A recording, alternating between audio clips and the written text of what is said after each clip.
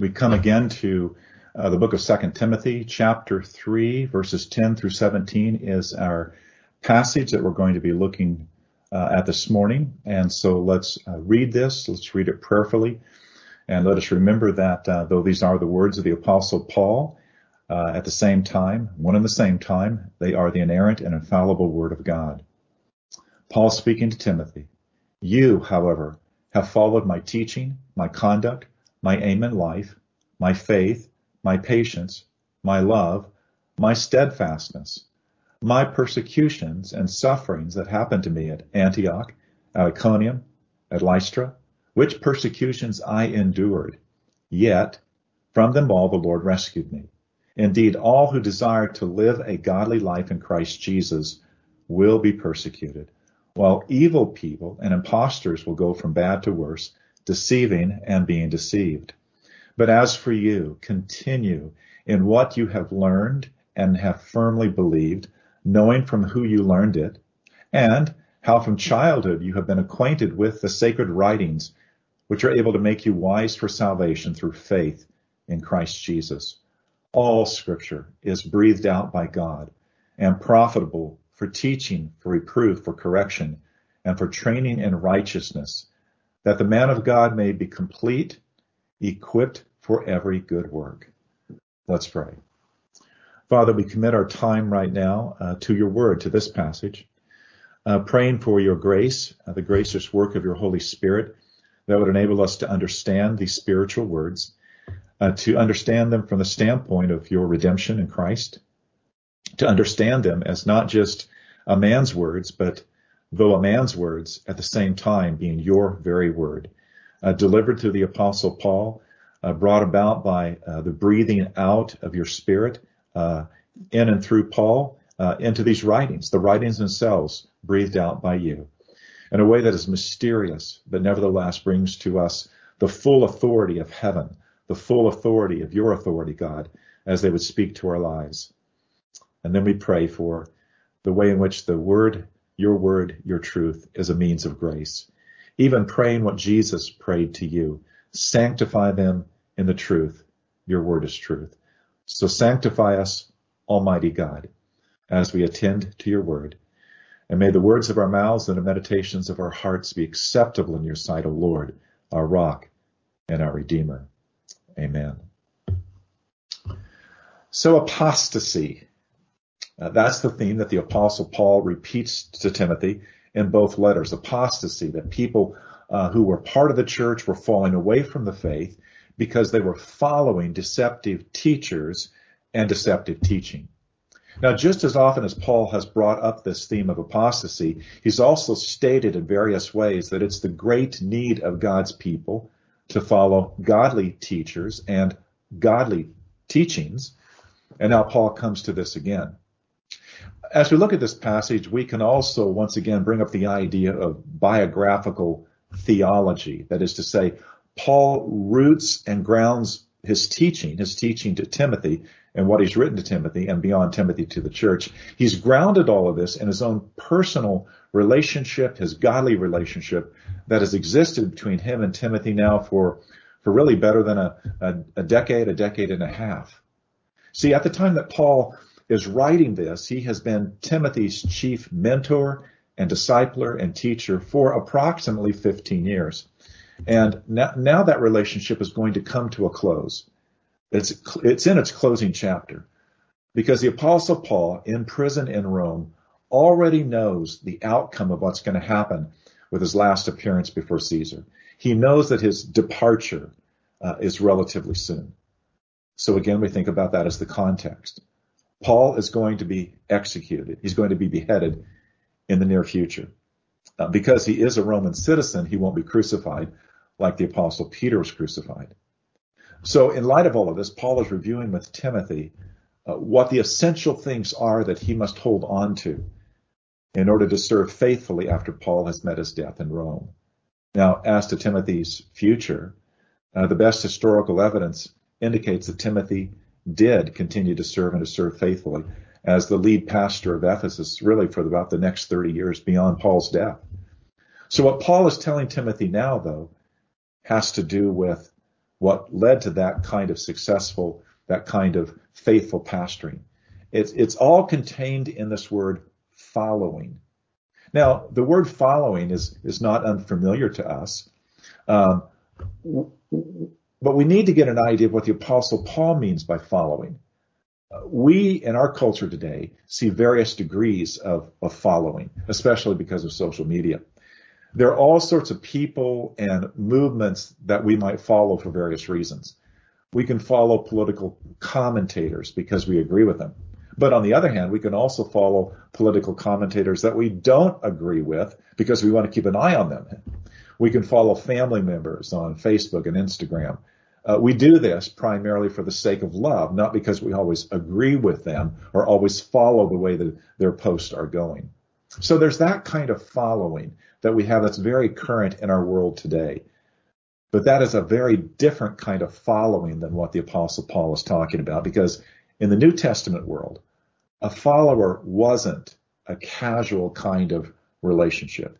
It was a very serious kind of relationship. It was a matter of the deepest kind of devotion.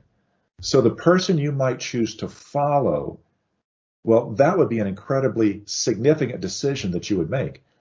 Because in that kind of following, you would be conforming your life to that particular person.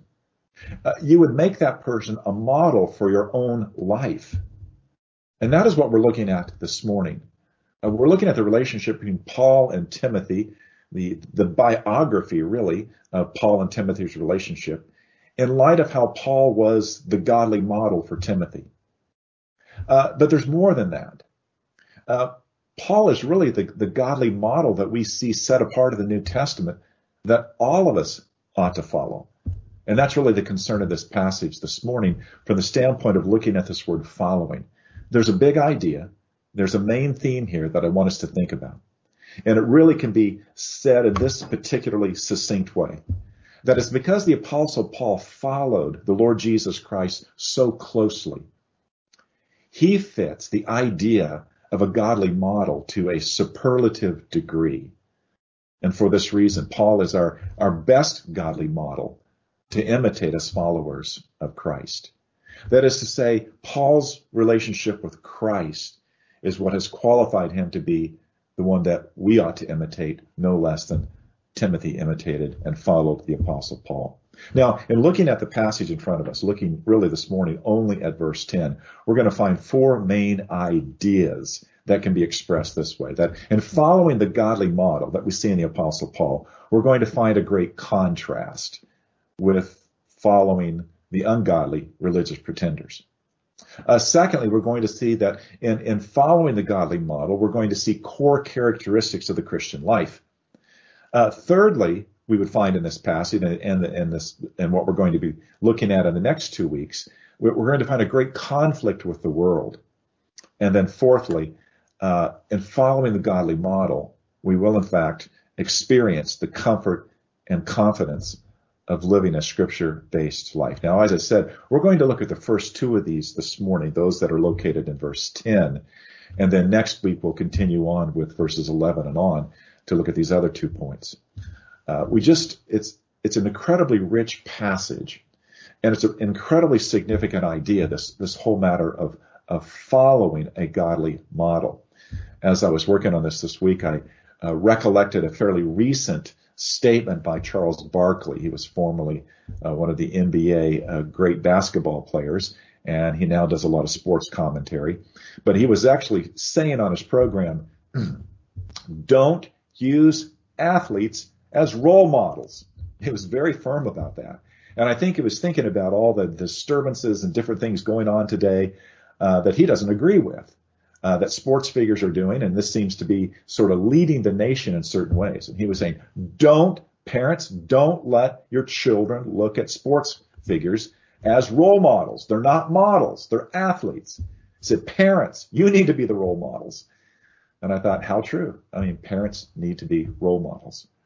But then we have the Christian context here, and we need to be thinking about, well, who should we model our lives on? And the burden of this morning's message is, well, we have the Apostle Paul, and we have those things that we ought to follow, and these things are very significant for the Christian life. So, beginning then in verse 10, We find in following the godly model, as we begin verse 10, a great contrast with those who followed after the ungodly pretenders. And that's because in the beginning of verse 10, we find the Apostle Paul saying, you, Timothy, you, however, have followed. That is, the however presents this great contrast with what Paul had just written. Paul's referring to those ungodly, wolfish religious pretenders, those men who had the appearance of godliness, but who had corrupted thinking, who were disqualified and unfit with respect to the truth of the Christian faith. And that's the contrast. Timothy hasn't been like that. Timothy has followed Paul, and therefore Timothy has not been a vessel of vice. Timothy has not been a lover of self or a lover of money. He's not been abusive or brutal or slanderous. He's not been swollen with conceit. Timothy is the opposite of all that. He's the opposite because he has followed the Apostle Paul. Now, that the verb followed in the original is a compound. It's a basic verb with a prefix. The basic verb itself means to follow, and that would designate someone as a disciple.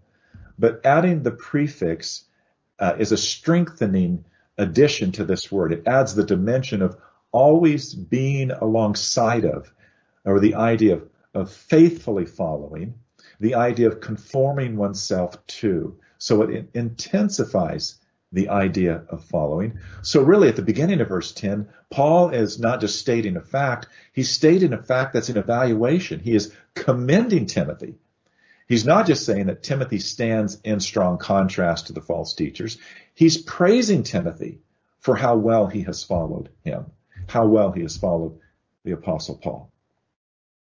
Now that raises an interesting consideration. It's an important question regarding the Apostle Paul. And that is the matter of viewing the Apostle Paul himself as the godly model. The question we need to think about, we need to address it, and we need to answer it, is simply this. By what right does Paul, a human being, commend Timothy for following alongside of him? By what right does Paul see himself as the godly model for Timothy to follow? Or put this in a slightly larger context, an infinitely larger context.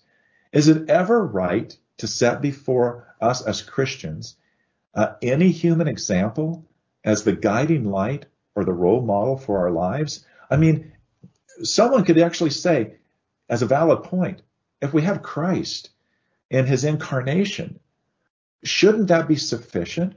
Why would we even think about proposing any human model when we have Christ?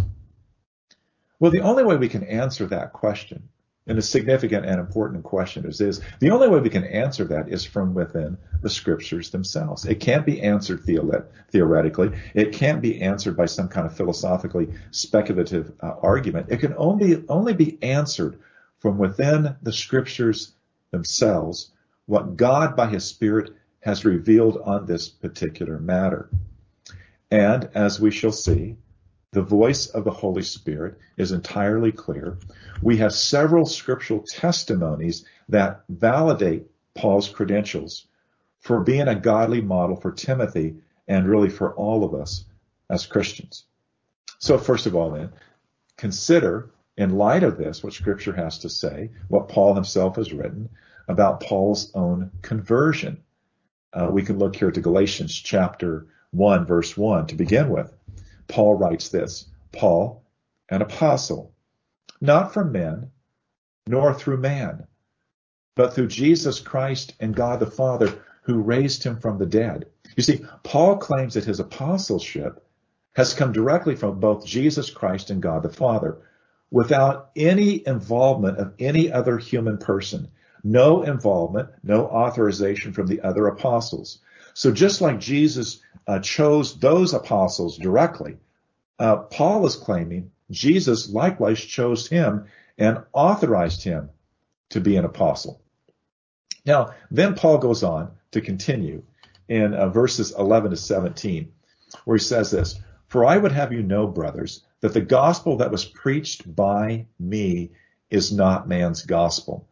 For I did not receive it from any man, nor was I taught it, but I received it through a revelation of Jesus Christ. For you have heard of my former life in Judaism, how I persecuted the church violently and tried to destroy it. And I was advancing in Judaism beyond many of my own age among my people. So extremely zealous was I for the traditions of my fathers. But when he who had set me apart before I was born, who called me by his grace, was pleased to reveal his Son to me, in order that I might preach him among the Gentiles, I did not immediately consult with anyone, nor did I go up to Jerusalem to those who were apostles before me. But I went away into Arabia and returned again to Damascus. Now, what Paul is claiming there is that his whole authority comes directly from God the Father and from his Son, Jesus Christ. He's saying about himself that he has this divine sanction. His teaching is from Christ. So all of the circumstances surrounding his own conversion, his direct encounter with Christ, his direct calling from Christ, the fact that he has the teachings and the doctrines of the Christian faith directly from Christ, all of this has set the Apostle Paul apart as an instrument of the Holy Spirit to speak and to write the will of God. That is who he is. Those are his credentials.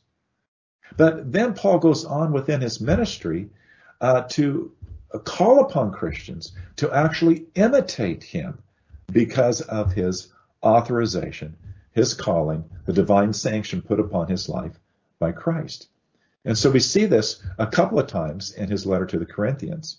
So in 1 Corinthians chapter 4, pay close attention to verses 15, 16, and 17. This is what Paul writes. For though you have countless guides in Christ, you do not have many fathers. For I became your father in Christ Jesus, through the gospel. I urge you then, be imitators of me. That is why I sent you Timothy, my beloved and faithful child in the Lord, to remind you of my ways in Christ, as I teach them everywhere in every church. Now look at what Paul is saying here. He's urging the believers in Corinth to imitate him, to follow his ways in Christ, the way that Paul, teaches in every church.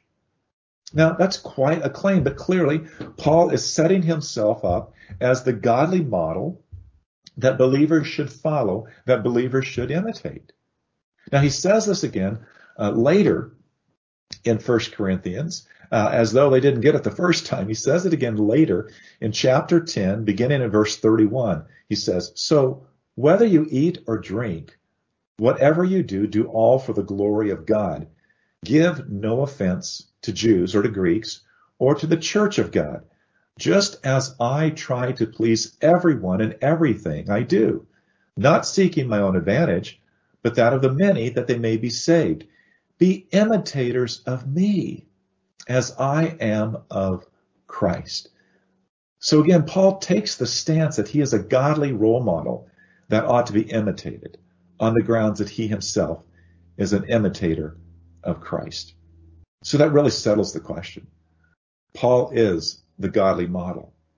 Christ has set forth Paul to be this godly model.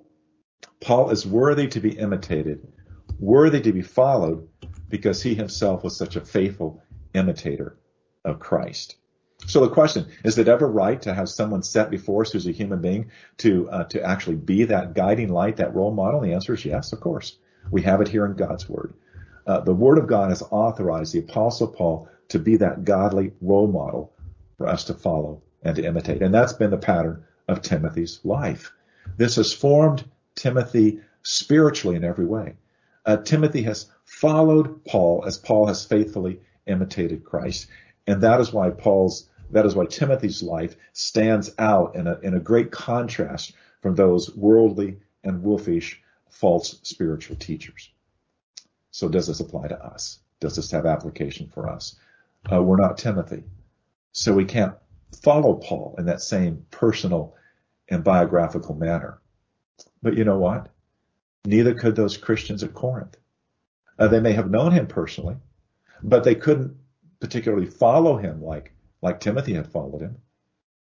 So what then is Paul talking about when he tells believers to follow him, to use him as the godly model that they should imitate. Well, that's really contained in what Paul is going to say next. The rest of verse 10, where Paul is going to refer to the core characteristics of the Christian life that we would find in following the godly model. This is how Timothy followed Paul. This is how we should follow Paul in terms of these several core characteristics of the Christian life. This is the path. To follow Paul here is to follow Paul as Paul himself imitated Christ. Now, the first thing that Paul writes about to Timothy is his teaching, and he calls it my teaching. It's important to know that when the word teaching shows up in the New Testament in these various kinds of ways, it's always pointing to a body of doctrine, a body of teaching, a system of truths that God has revealed through Christ to the apostles, and with respect to the New Testament writings, preeminently to Paul himself. So Paul is not speaking in some narrow fashion about the gospel in its simplest and narrowest sense. He's not talking about just simply the plan of salvation. He's speaking about teaching in that holistic and wide sense, the same way he would speak about in Acts chapter 20, 27, the whole counsel of God, where Paul says to the Ephesian elders in that passage, "For I did not shrink from declaring to you the whole counsel of God." Teachings also is the same thing that Jesus commanded his apostles in the Great Commission. In Matthew 28, in 18 to 20, there's that phrase where Jesus says to the apostles, teaching them to observe all that I have commanded you. And that all that Jesus has commanded is really the doctrine that we find in all of Scripture, but especially all of Scripture as it's been understood in light of the coming of Christ. So, Paul is saying to Timothy, you have followed my teaching, the whole counsel of God. All that Jesus commanded Christians to do, the apostles to do, to follow, Paul has likewise taught all that. And Paul's great claim is that this teaching, though his teaching, it's not really his teaching. It's the teaching that has been given to him from Christ. He got it from Christ, directly from Christ. Christ commissioned him to teach it and to preach it. And that's the teaching that Timothy has followed, what the godly model would have us to follow in terms of our lives. And so the question really comes to all of us as Christians. In light of this, in light of how significant Paul is in terms of being the godly model in his teaching, we always need to ask, who or what is teaching us? And as I said last week, there is a great danger that if we're not being faithfully taught the Word of God, if we're not faithfully learning the Word of God, we are going to be taught by the world. We're going to be, as it were, indoctrinated by the world. If we don't deeply train our own thinking to follow the teachings of the Apostle Paul, to follow the teachings of Christ, we will, in fact, be indoctrinated by the world. And that will be to our detriment and to the detriment of the body of Christ. And it can lead, as the apostle is speaking of frequently within 1st and 2nd Timothy, it can lead to that apostasy, that falling away from the faith. Now, the second item that Paul talks about here is his conduct, his way of life, the guiding principles in how he lived and ministered. In fact, we have already read of Paul's summary of those guiding principles that he expressed to the church at Corinth. So listen to these again. His conduct, his way of life, this is what Paul says. So whether you eat or drink or whatever you do all to the glory of God. Give no offense to Jews or to the Greeks or the church of God, just as I try to please everyone in everything I do, not seeking my own advantage, but that of many, that they may be saved, be imitators of me as I am of Christ. See, that's Paul's conduct. That's Paul's behavior. That's Paul's way of life. And that ought to be our way of life as well. And then thirdly, Paul speaks about his aim in life. The particular Greek word there means his purpose in life. And we know how Paul understood his purpose because he got that purpose directly from Christ. And again, that is something he declared to the elders at Ephesus in that great passage in Acts chapter 20. So we can look at verse 24. And I memorized this in the NIV years ago, so that's what I'm quoting before you now, where Paul says, however, I consider my life worth nothing to me, if only I may finish the race and complete the task that the Lord Jesus has given to me, the task of testifying to the gospel of God's grace. Paul saw his life, he saw his aim in life as a race and as a task given to him by Christ. And Timothy had faithfully followed Paul in terms of this aim in life, in life's purpose, to be a shepherd of the church, which Christ has purchased with his own blood. But there's an application here to every Christian, and it's simply this. God just didn't give to some people an aim and purpose in life. God has given to every Christian an aim and purpose in life. In fact, we all have a very similar purpose that unites all of us. We are, in fact, to do all to the glory of God. And so when we have this big aim in life settled, when we wake up each day and are able to say, what is my purpose today? Well, the bottom line purpose is I'm to live today to the glory of God. Then the other kinds of things that we're supposed to do, the other kinds of business of life becomes much clearer. In fact, I would say that we ought to look not only to the glory of God each day, but to what Paul has definitively told us in Ephesians 2:10. Every day we should wake up and be able to say, what is my aim in life? Well, I am God's workmanship. I have been created in Christ Jesus unto good works, which God has prepared in advance for me to walk in them. Whatever your day is, whatever your calling in life happens to be, whatever stage in life you happen to be, every day when you wake up, recognize that God has foreordained, prepared good works for you to walk in them. And so every day we have our marching orders. Every day we need to say, Lord, open up my eyes, help me to understand what is the good that I can do today. How can I love my neighbor as I would love myself? How can I do unto others as I would want them to do unto me? How can I live today completely to your glory? Fourthly, Paul goes on to speak about his faith. His faith. And Timothy would be inclined to see this, as all of us should, both objectively and also subjectively. See, objectively, Paul's faith was essentially his utter confidence in Christ, his utter confidence in the person and work of Christ, in the message that Christ was the propitiation for Paul's own sins and for really the sins of all those that God had chosen.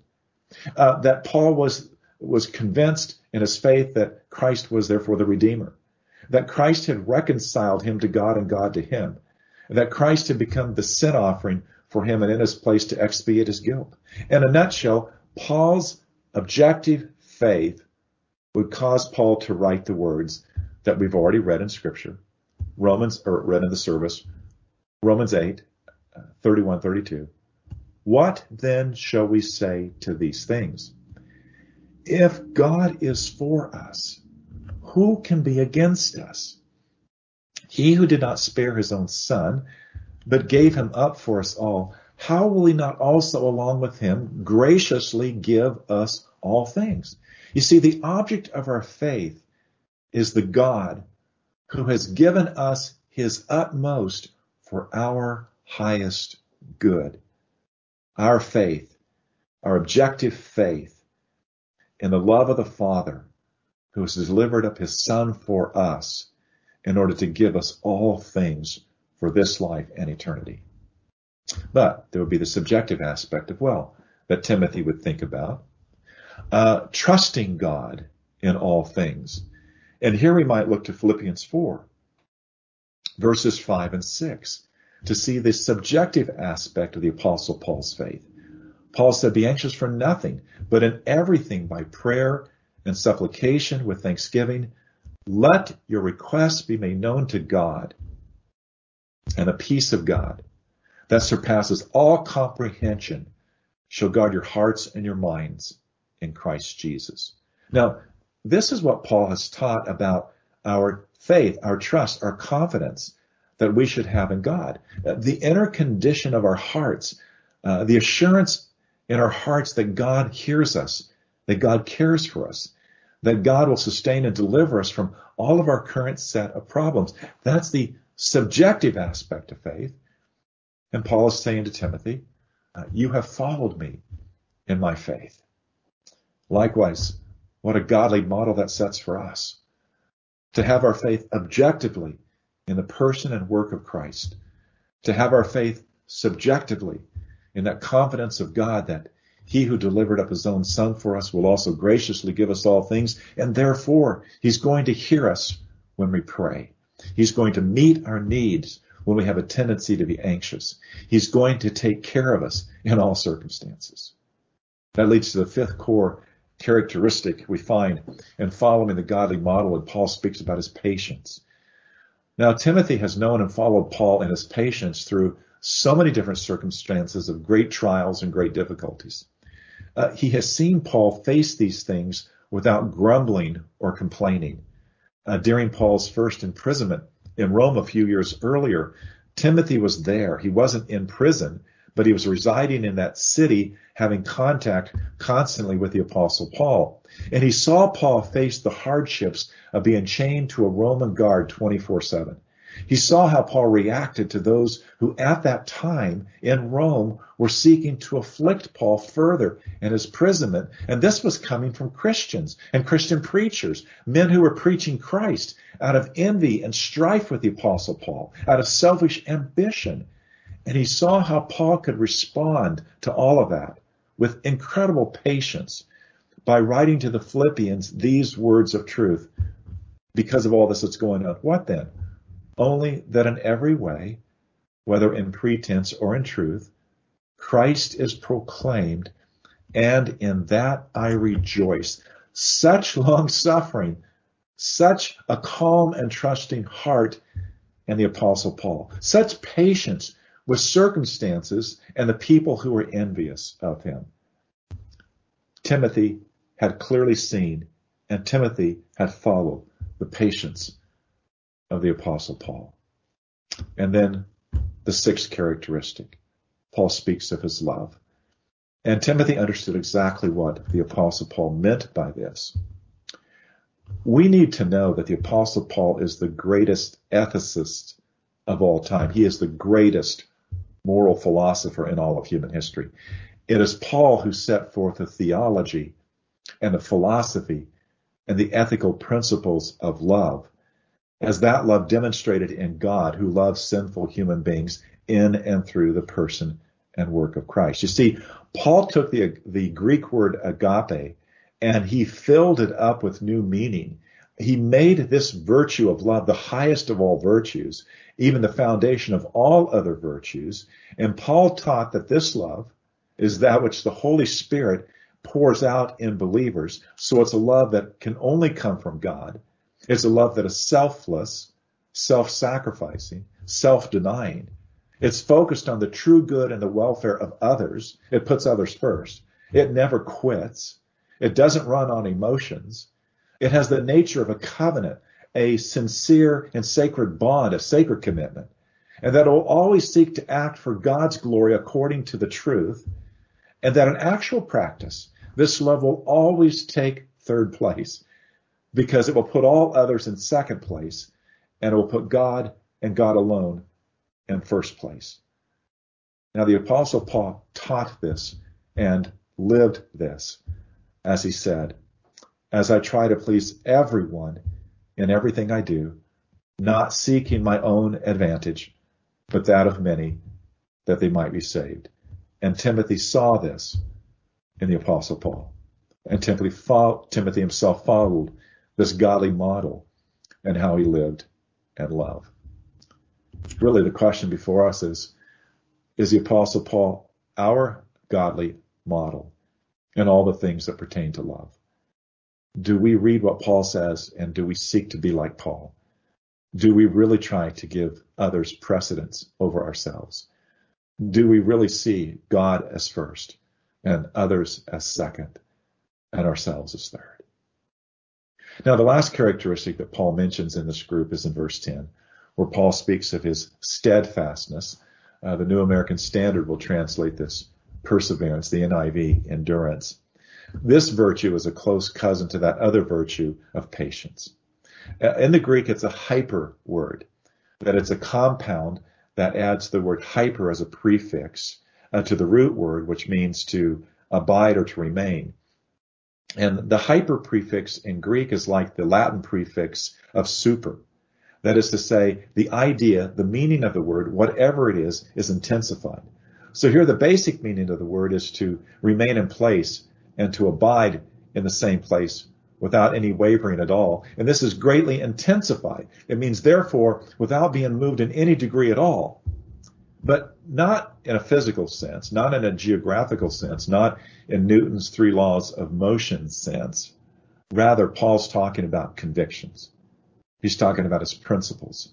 He's talking about his teachings and his gospel, his purpose and his faith in Christ.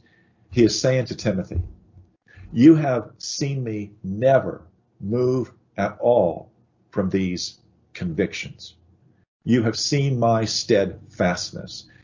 You have seen me this way, and you likewise have remained firm and unwavering in the same way. And what a great model this is for us, a great model that we must follow. To be so anchored in the truth that is in Jesus, that we shall not be moved by the politics of this country.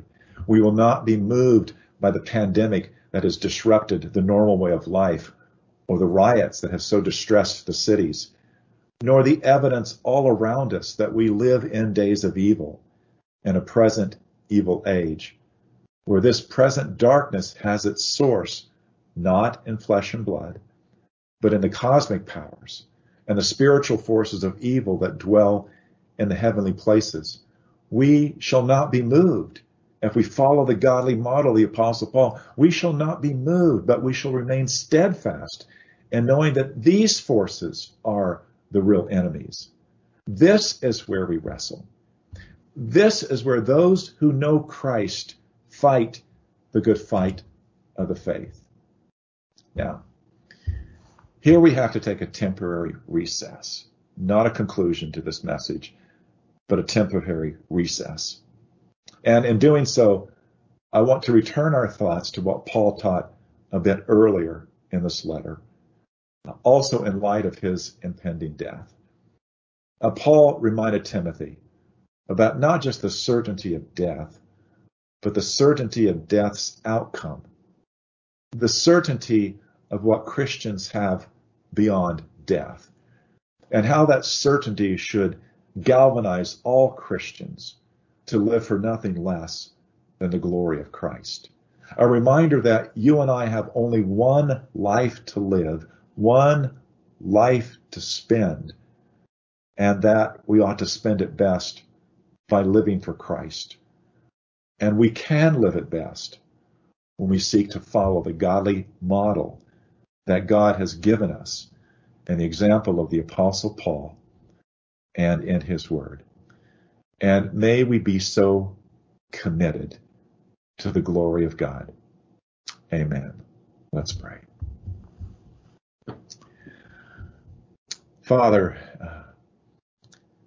enable us to grasp deeply that you set before us in Scripture not just a set of principles, but a person who followed your Son so closely that he could say, be an imitator of me as I am of Christ.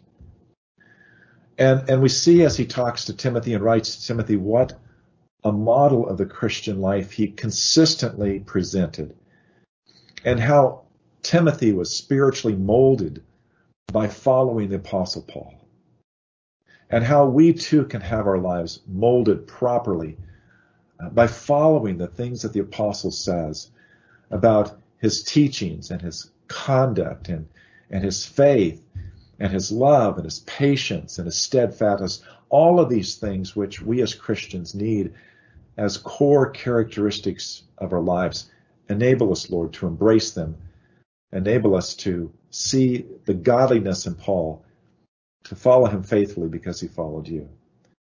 And we would ask this, Lord, because we would hope and pray that no matter how difficult these days are, we would redeem this time, even as the days are evil.